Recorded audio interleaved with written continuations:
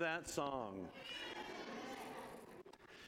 Well, Michelle is back. I'm so glad that she's back from her trip in the Congo. So we started the year off. In fact, we had talked about I kind of tried to do maybe a little interview with her. We started out with Luke 10, verse 2, the beginning of the year. I don't even think the beginning of the year you knew you were going yet. And it says the harvest, or Jesus said to them, the harvest is great, but the laborers are few. Therefore, pray to the Lord of the harvest to send forth, you got a bunch of things up here, to send forth laborers into his harvest. So, when you were growing up, did you pray to the Lord to send you to the Congo? I don't think I knew what the Congo was. So, one of the things, in fact, I have a picture to show up, nowadays with our phones, she had unlimited texting. So when you're able to text at the different times that you can text, you only feel like she's up in the mountains. So I did an image one night just to kind of picture, and I forget what time it was, but you had me there in California, and then somewhere in the dark, was Michelle, and you see this picture and you think, oh my goodness, she really is 9,000 or whatever miles away, and we're still able to communicate. When a couple years ago, we went to a missions conference and they showed us this image of Africa, because I don't think we get the picture of Africa like it's shown. Now, that one might be hard to see. In there is the United States. You have China. You have India. I believe it's England.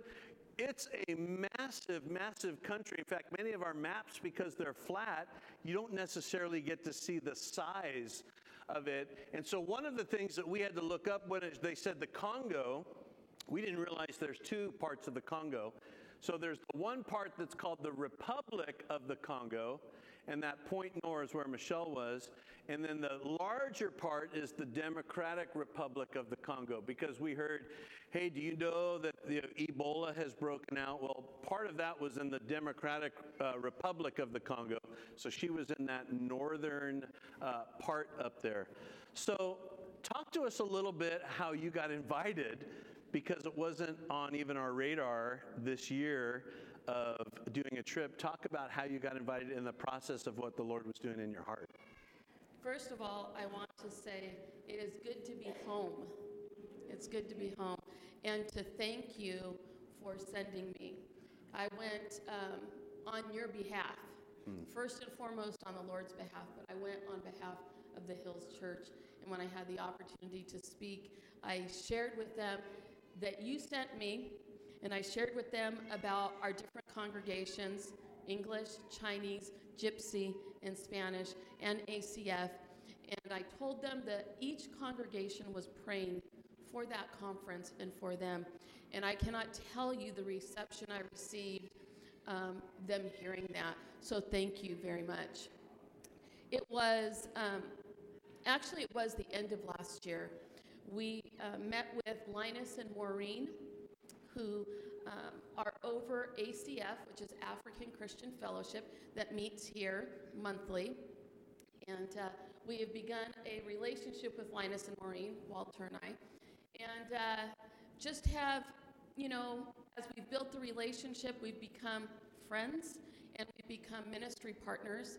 And they asked the end of last year if I would think about going on this trip. And it was for a women's conference. Maureen and another lady who some of you might know, a gentleman who actually considers the Hills Church his church. He attends when he is in the States. His name is Edit George. He is from Adonai Ministries in Nigeria, who I got to meet while I was at the conference. Him and his wife, Ann, they're the ones that have started Medical Missions, ACF partners with them. And Ann and Maureen, I think it was about 7 years ago, started doing women's conferences in the Central Republic of Africa. And last November, Ann moved to heaven, and she had cancer, and she passed away. And she told Maureen, she said, do not stop doing these conferences for women. We want the women instructed. We want them to be taught who they are in Christ, lay a biblical foundation for their life, who they are in their home, who they are as women in society, who they are as pastors' wives or leaders in their church or society. And so Maureen said, this will be the first year I'm doing this without Anne. Will you go with me? And at first I was kind of stunned. And I thought, okay, Lord, are you asking me to do this? I know Maureen's asking me, but are you asking me to do this? And at the end of the day, I knew that he was. And so I accepted the invitation, and the invitation came from Maureen, but we still needed to receive an invitation from the country, from the people in the country, the pastor in the country who was asking us to come, that you have to have that in order to get your visa. And so I accepted the invitation, and we would have, and I mentioned this a few weeks ago, on Saturday mornings, for several weeks leading up to our departure, we would have phone conference meetings on the phone, and they were brief talking and lots of praying. We would pray a lot in the Spirit, and we pray a lot in our understanding leading up to this conference, because they knew more about what we were getting into than I did. I had no clue, except for what they had shared with me. I had, outside of going to Italy in April, I had never traveled the world, and certainly had never stepped foot in Africa. And so it was eye-opening, spiritually eye-opening, and I'm grateful that we spent time in prayer leading up to it. Mm-hmm. So tell us about the culture, because culture is so different too, and we're used to certain things in the U.S., and so you get off the plane and you go into a whole different culture. And so what do you observe? How do you act, respond? Well, the first thing that I encountered getting off the plane, on the plane from LA to Paris, we had a layover in France at that airport. About 4 hours from Paris, I started getting sick. And I thought, Lord, whatever is going on, this needs to get taken care of really quick. My head started pounding, my stomach was really upset, and I thought, is this just nerves? You know, that picture of how far I was and how far my family was going to be, I thought, you know, is it just all that? And I ended up I was reaching for the barf bag, and there was no barf bag. And so I reached for the pillow and took the pillow out of the pillowcase and released everything that needed to come out. And you put the pillow back and then put it back? No, right. That's what you do. I walked my way to the back and I handed them the pillowcase, and he just looked at me and I said, I'm really sorry, but you didn't have any barf bags in the seat pocket in front of me. And so he kind of took it like this, but I was able to text on the plane, and I text Walt and I said, I am not feeling good, something's not right. And sure enough, I think between nerves and the malaria meds, I had started the malaria meds that day, and you're supposed to take it on a full stomach. Well, I thought my protein bar would be quite enough, and the protein bar was not quite enough. And so every day we had a full meal so that I could take those meds. But I get to the layover, we're there a couple hours, back on the plane, we get into Point Nord, Congo.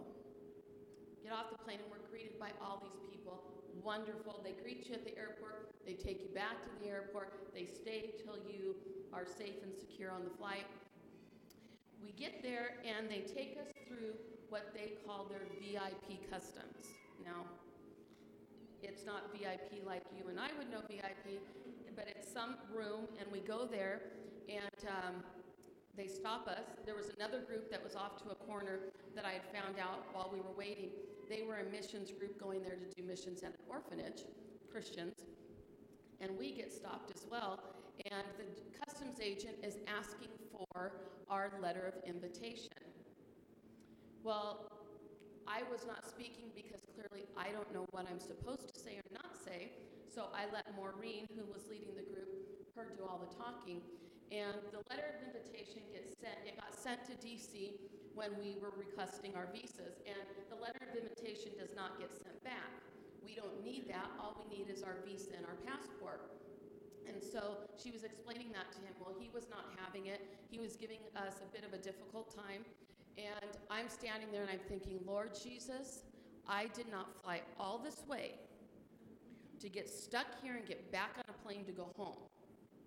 And so I just began to pray in the Spirit under my breath, thanking the Lord that we were getting through here. And in the midst of this conversation, this probably went on for about an hour, Maureen at some point said that I was a pastor and the other lady that was with us was a pastor. And so this banter kept going on. And I remembered I had a copy of the letter of invitation in my email. So I pulled it up and I showed it to him. He still wasn't satisfied. I kept praying. And then for some unapparent reason outside of I know the Lord, he just looked at us and said, fine, go through. And letting us go through meant he had to let the other group go through because he was holding them for the same reason. And so we're walking, and I get this tap on the shoulder, and I turn around, and it's this customs agent. And he could speak English, and he says, Pastor. And I thought, oh, no. Oh, no. Pray for me. And I said, oh, I will. And he said something else. I didn't quite catch it. And I said, you mean now? And he said, yes. I said, okay, here we go. And I laid my hand in the middle of his chest, and I began to pray in the name of Jesus. In the name of Jesus. Father, I thank you that you are ordering his steps. Father, I thank you that you are bringing people into his life to minister to him, that you are bringing people across his path to introduce Jesus to him. And I just kept going on, and he's just standing there like unmoved. I wrapped up the prayer, smiled, said thank you. He said thank you, and we went on our way. And I was like, what the heck just happened? What just happened here? Why didn't they ask Maureen to pray? Why me? Only Jesus knows. I don't know if he was mocking me. You know what? I really don't even care if he was mocking me. The fact of the matter of it is he was laid hands on and Jesus was spoken. And you know what? That's all that mattered. And I walked out of there saying, welcome to Congo, Michelle.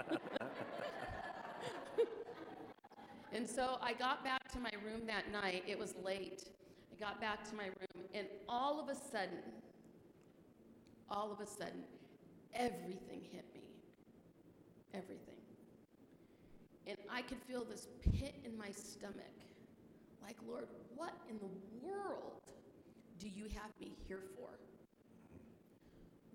Why me? And what on earth do I have to say? What do you have to say through me that's going to make any difference? I don't look like anybody here. I'm the only one. What do you want to say? I called Walt because I was just crying in my room because I thought, Lord, I need you now like I've never needed you before. And I called Walt and I told him all of this, and I said, I need you to pray, and I need you to pray now over me. I need Jesus to show up in a way I haven't known before. And he did. Walt prayed and prayed and prayed over me till I literally felt the thing break, because I needed something to break. Because I knew it was the enemy just trying to mess with me. I had not been messed with like that ever to that degree. And I needed to be prayed over. He did, and it broke. And I was so grateful. And I could feel, this fire, this like strength being poured back in. And I could feel myself like my shoulders being squared back, like, okay, Jesus, we got this. As long as you're with me, we got this. If you don't go with me, I ain't doing this. And so, and I had a prayer team praying over me and praying over that conference for weeks leading up to it. And so I had texted a bunch of them and just said, I need you to pray, da-da-da-da-da. And so the Lord was good. He showed up, and we went on our way. And as far as culture goes, I sent him a picture the next day. We went to what is considered, I told him it was the mall. And it is the marketplace. Do we have a picture of that, Madison? That's one of the pictures I said that was the mall. And then is there another one? This at the mall, that's their food court. And that's plantains, though. That's the food court. And that's the beauty shop. Right there in the middle of it, they get their hair done right there. And as we walked a bit around, this was in another area, there was this gentleman, and he was making baskets, beautiful, beautiful baskets. I brought back a couple, and this was one of them. He just sat there, and it's different, and yet on the other hand, I felt completely at ease and at peace walking around there. I had Maureen with me, and we also had an interpreter because they speak French. So I could not communicate, and so, and they could see Maureen coming and she could be fine. They see me coming, and they're like, yeah, we can take her for a ride. So I kept my friends close, and this was the nail shop. Do you see the table with all the nail polishes? She was getting a pedicure, and when I got this picture, I remember walking away, and it hit me again on Wednesday when I actually went to my nail shop to get my nails done. It hit me like a ton of bricks. And I came home and I asked Walt, this is a third world country. There's no getting around it. It is third world, and they are happy. They enjoy their life. And who am I to tell them any different? Who am I? And I certainly didn't, but I thought, we here take so much for granted. So much for granted. Even just the amenities, the extras. And when I would brush my teeth at night, I never brushed my teeth under using the faucet. I went through bottles and bottles of water. You brushed using a water bottle. We take so much for granted that we can't even comprehend that life looks so different. So different. And so that is a luxury, and she was getting her nails done and she was getting her eyebrows done, and I thought, wow, we just don't get it, ladies. We could be sitting on the side of the road getting our toes done, and we go to some posh store and we're getting our backs massaged as we're getting, our nails and our toes done. We don't really have a clue. Go ahead, Madison. This was in the marketplace. We were buying fabric. The lady in the green and the yellow she was the pastor's wife of the network of churches that we were a part of. He and his wife have planted 30 churches. So that was his wife, and we would call her Mama Pastor Cherie. That was Mama Pastor Cherie. And this was every day driving to church. This is what we would drive in. There are no laws, no traffic laws, no street lights. You just made your way. And there are no roads or street, lanes. You made your own lane. And my bedroom at the hotel faced towards the outside, and I went to bed every night hearing horns, because horns honk 24/7. And every one of those cars is banged up because you swipe each other and nobody stops. We got swiped once, nobody stops. You just keep going. So I told myself, and I reminded myself this morning on the way to church, Michelle, you told yourself you would not complain about the traffic in California. Ever again. How quickly we forget, I had to remind myself. And then, so that was on the Saturday. On the Sunday, the three of us, there was 4 of us on a team. 3 of us arrived by the weekend, and we were each asked to go and speak in a different church. And I told Maureen, that's Maureen in the black and the white, that I would choose to go with her rather than to go on my own because I was unfamiliar with my surroundings. And I did not know anybody, so I chose to decline speaking on the Sunday, and I went with her. So we went so I could kind of get the lay of the land and feel my way out. I went with Maureen. Maureen spoke, and this was Dr. Maxine and his wife Judith. So we were in their church on Sunday morning. He is the gentleman that planted the 30 churches. This would be considered his spiritual son, and he pastors a nice-sized congregation. And when the main pastor finally retires, Dr. Maxine will be the one that takes over the network of 30 churches. In his church that Sunday, we're sitting there, and the roofs there are like sheet metal, you know, like that rippled sheet metal, and it wasn't all covered. So a lot of it was open. And then they also had a balcony that went around, and there was no railing. There were families up there with kids, and the worship there, I mean, they worship and they dance around. So you needed railing up there. And they're very excited. They love Jesus. They are passionate about the word and passionate about worship, praise and worship. And so during the service, they did a baby dedication. And I thought this was so interesting. They called the mom forward. She brought the baby, and the pastor raised the baby to the Lord, and they prayed over the baby. But then people were bringing, as an offering for the family, they were bringing jugs and jugs of water, and they were laying them at the foot of the platform, and they brought other things as an offering to bless and to be able to help care for that mom and baby. Then I found out that they started an orphanage and that they care for, I think it was, I can't remember, maybe 20 kids, orphans, and they clothe them, take care of them, have a home for them. They are doing a great work in Point Nor, and it was on the way to their church.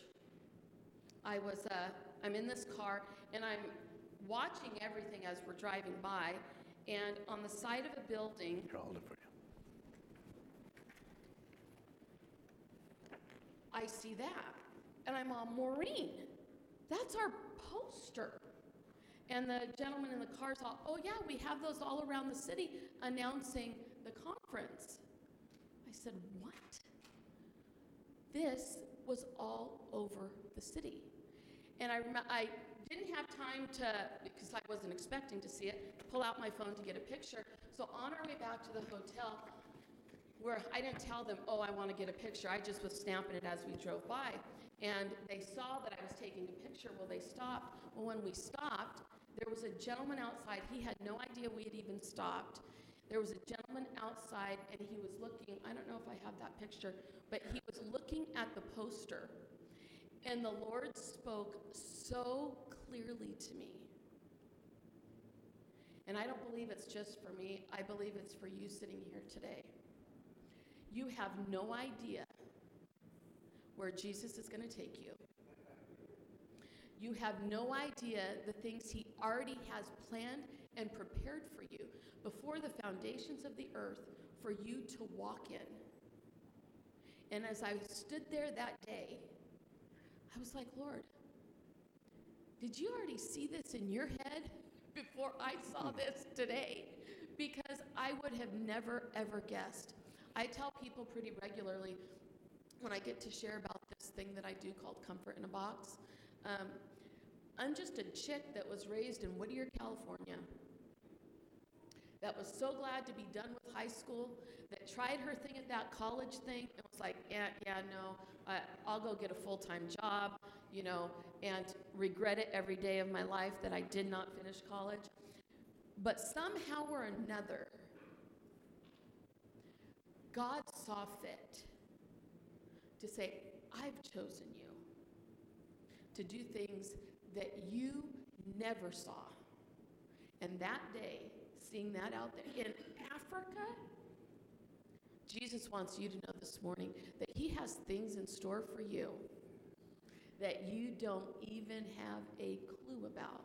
And yet the story has been written, and you know what? The page is going to turn. And you're going to go, oh my goodness, Lord, you've got me on the best ride ever. So that was the church we were at on Sunday. She has a video of the worship. This was at the main church.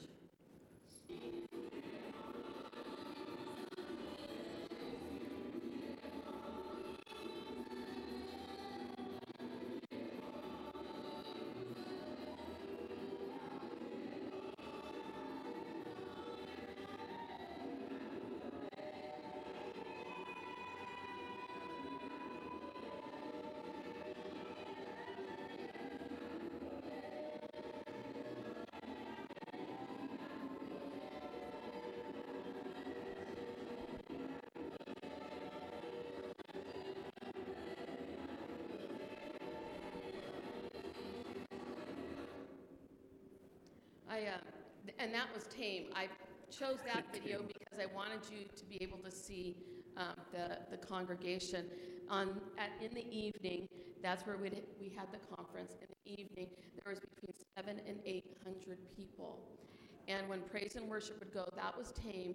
They would get so excited, and we danced and danced and danced. And there were a few times that they pulled me in up to the front, and we danced, and we had hankies, and I had a scarf one day, and, we were doing all this, and they were videoing everything. I don't have those videos yet. I'll get them. Yeah. Yes, there are a few.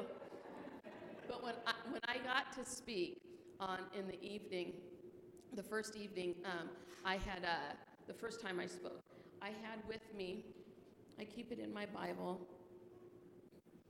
I had this right here. I keep pictures of, they're Christmas cards, but of my family. Walter calls my Bible a file cabinet, but in my file cabinet, I had this. And so when I went up to speak, I introduced everybody to my family. Walter, Madison, and Maverick. And I told them about you guys. And I said, my church is not going to know what hit them when we start praise and worship and it's rocking like this. I said, because they're not used to this.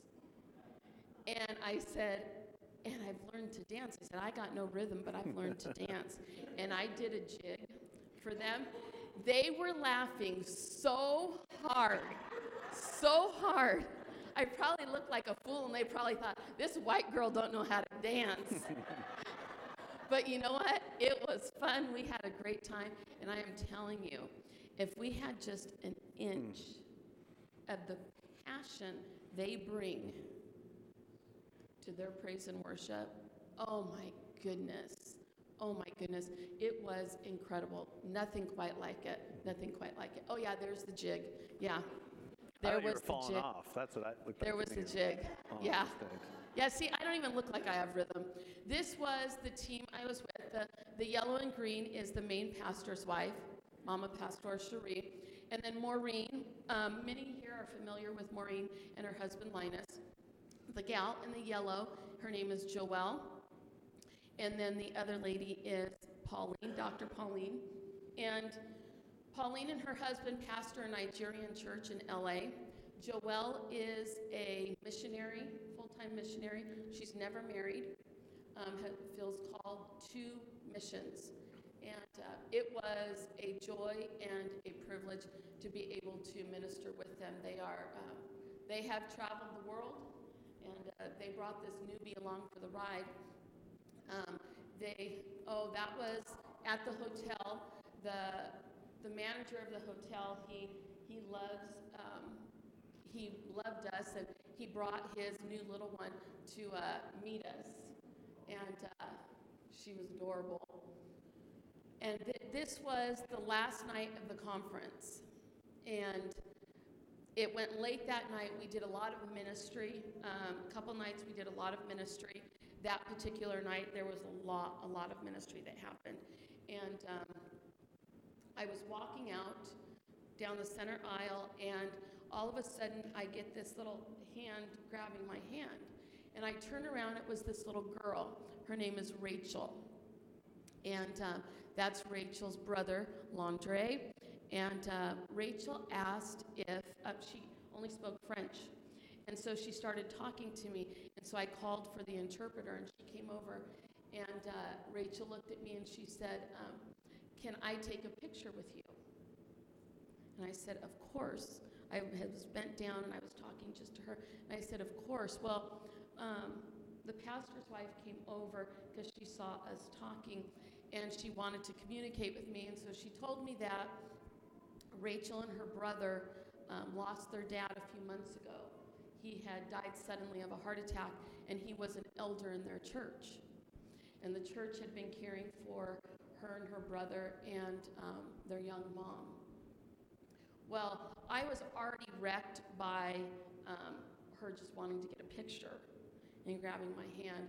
But then when the pastor's wife had told me of that, I was like, Lord, I'm a crier. Can we just hold back the tears? I don't want to cry all the time. And so we got a picture, and I told Rachel that I was going to print that picture and put it up in my house because I never wanted to forget her face. And I told the church that too. I told them I had been taking lots of pictures because I never want to forget their faces. I never want to forget the face of the women. Is there, Madison, are there pictures of the pastors' wives? It was the group of pastors. Maybe not. I never wanted to forget the faces of the pastors' wives and women leaders, because we would have workshops every day, and they would ask all kinds of questions. Is it really okay for a woman to speak in church? Is it really okay for her to do this? Is it really okay? There they all are. Is it really okay to lead? What about in our home doing this, that, or the other? And just sharing with them what the Bible says, that Jesus doesn't see, Jew or Greek, male or female. He's called us all. He's called us all to share the good news. And whether we share the good news outside the four walls of the church or inside the four walls of the church, he's called us all to share the good news. And just to see their eyes just begin to twinkle and their minds just begin to grasp, and see the Lord begin to pour into them wisdom from the word that they hadn't known before. I never want to forget their faces. And so those ladies were pastors' wives and leaders in not just the 30 churches, but there were churches that came from outside of the 30 in the network.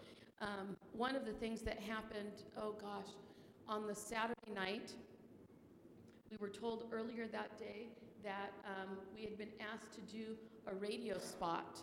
Sam, I might give you some competition.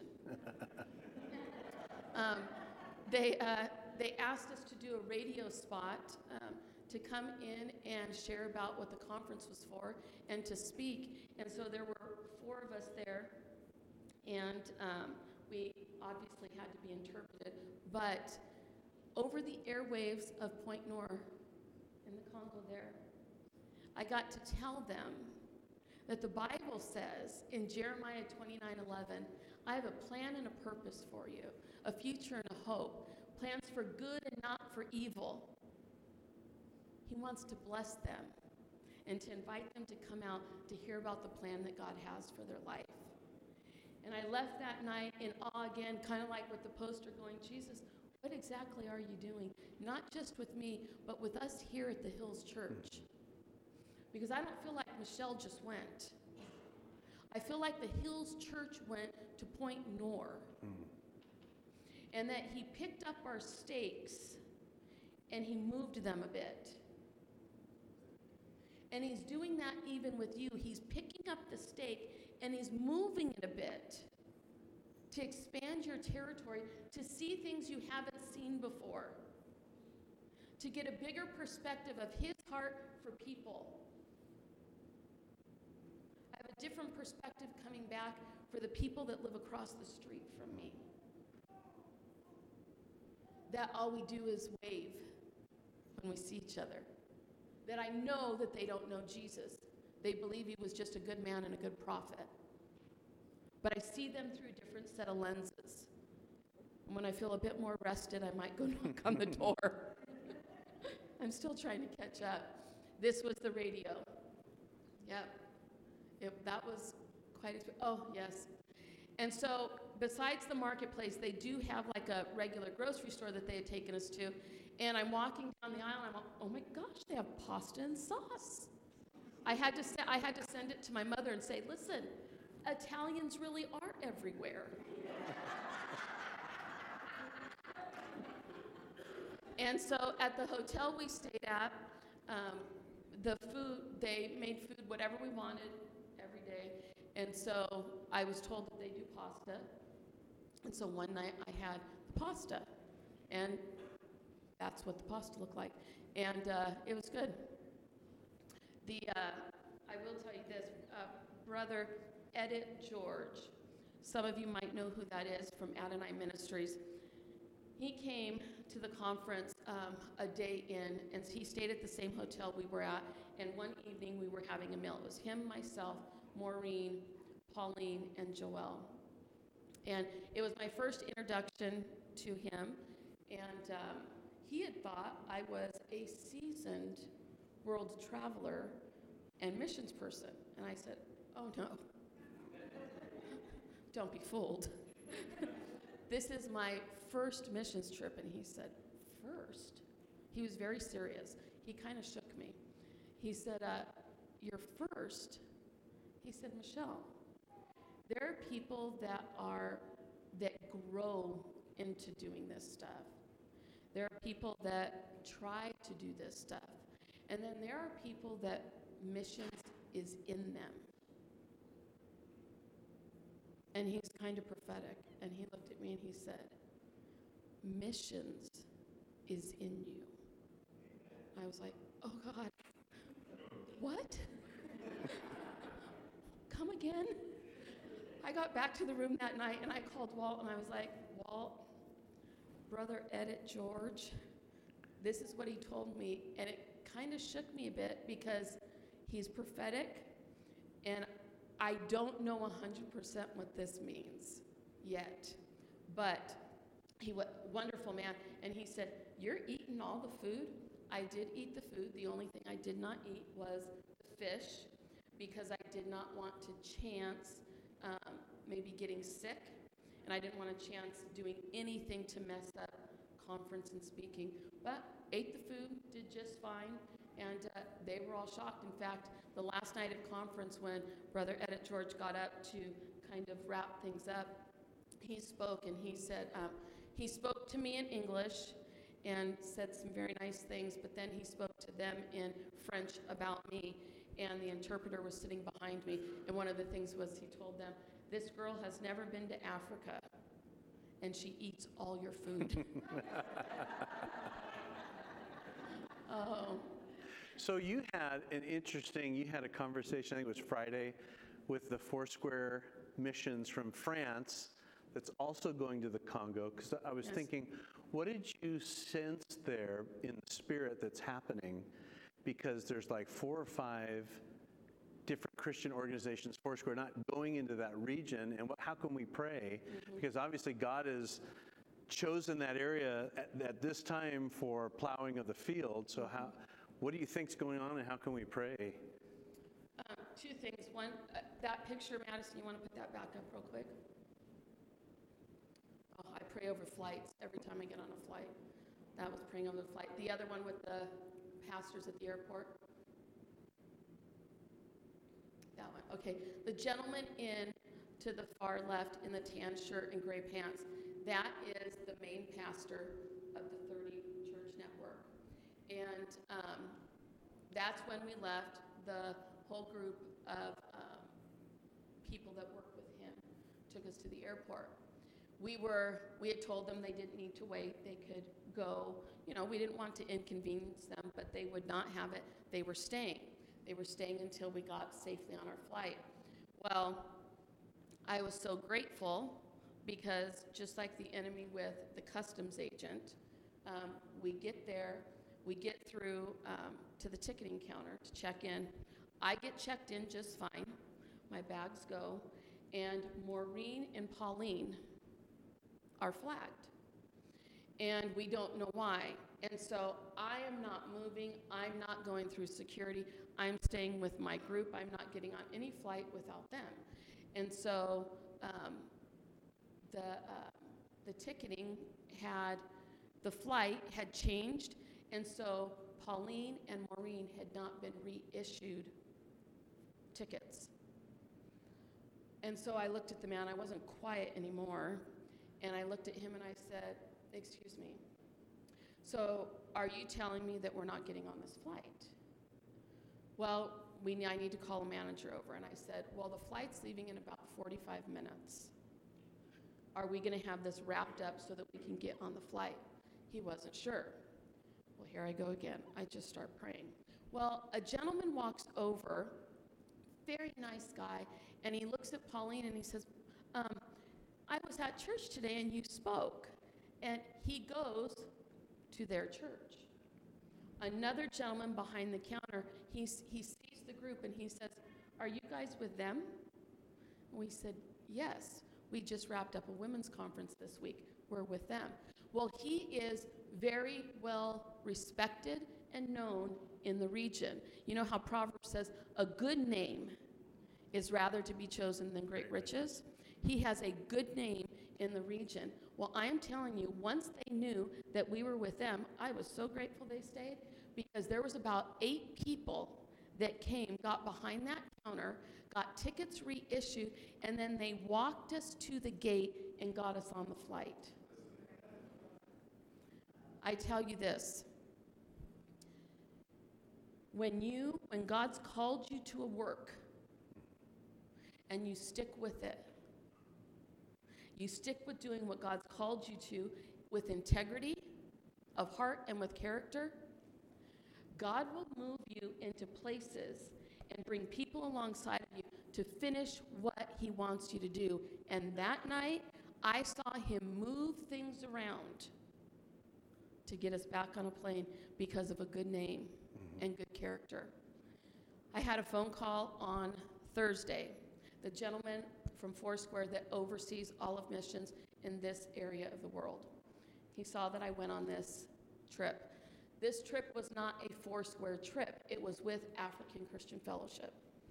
So the gentleman saw I went on this trip. His name is Dan Lucero, wonderful man. He's done a great work in this part of the world. And so he wanted to know about what we did, what we were there for. And we began to have a conversation about what God is doing in this part of the world. And obviously, my perspective was only in regards to women and what we were there for. And if there are some prayer points to be taken, number one is this. The men are open to God beginning to move out and push out women to do what God's called them to do. They're open to it. In fact, that pastor, the first night of conference, he said to everybody, "I've been getting phone calls from other ministers in the area that have seen the posters, that heard us on the radio, and they called him saying, 'What are you doing having these women come and speak in your church?'" These are friends.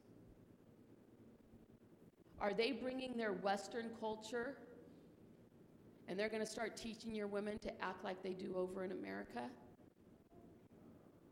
He said it was kind of like the Pharisees and the Sadducees.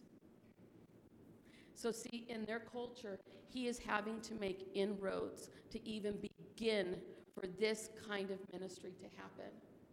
So if you are the praying type for missions, I would ask for you to keep in prayer this part of the world, that one, for him, that God will continue to use him. It's like he is a spearhead to ministry and to inroads for ministry, that God will continue to give him the strength to release women to do what God's called them to do. And that the Lord would continue to make himself real and reveal himself to women in Point Nord and in the Congo.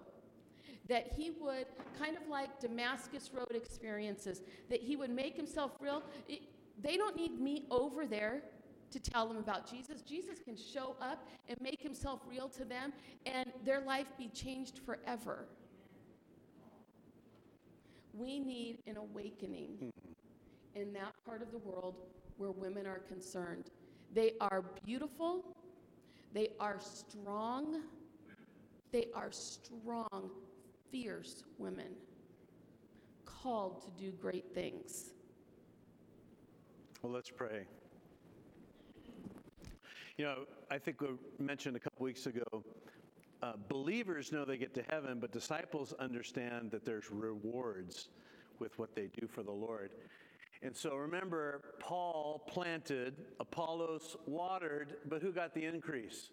The Lord. And so that's what we do when we go, is it's his harvest field, it's his work.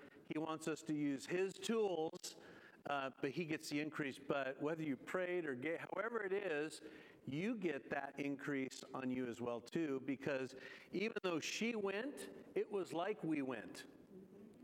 You and I didn't get to look into eyes there, hold kids or preach, but it was like you did, because you were part of that. And that's what's so important, that for why and whatever God wanted to focus in that area for this time to plant his word, and we're all a part of that.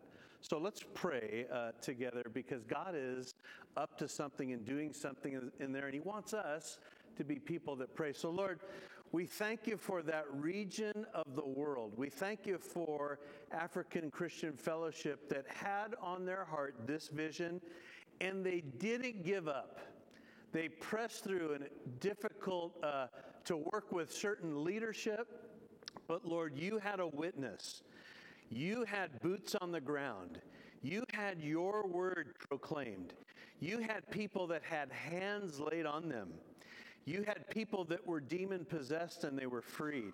You had people that their bodies were healed, but you had the love of God that was shown, that people would come to show you that love. And so, Lord, as we pray, we think of that area. Let us never look at Africa again and look somewhere else, but let us look to say, God had a voice at a specific time for a reason, and he's not done. He's still at work. Lord, I thank you, Father, that you awaken our hearts, that we look at this world not in countries or nation, but we look at it with your eyes. They're your children. And Father, that you awaken us to pray. To pray. Lord, for every pastor that's already met, every pastor's wife, I pray that what was deposited would stir up and become an overflow in them. And we bless them in Jesus' name. Amen.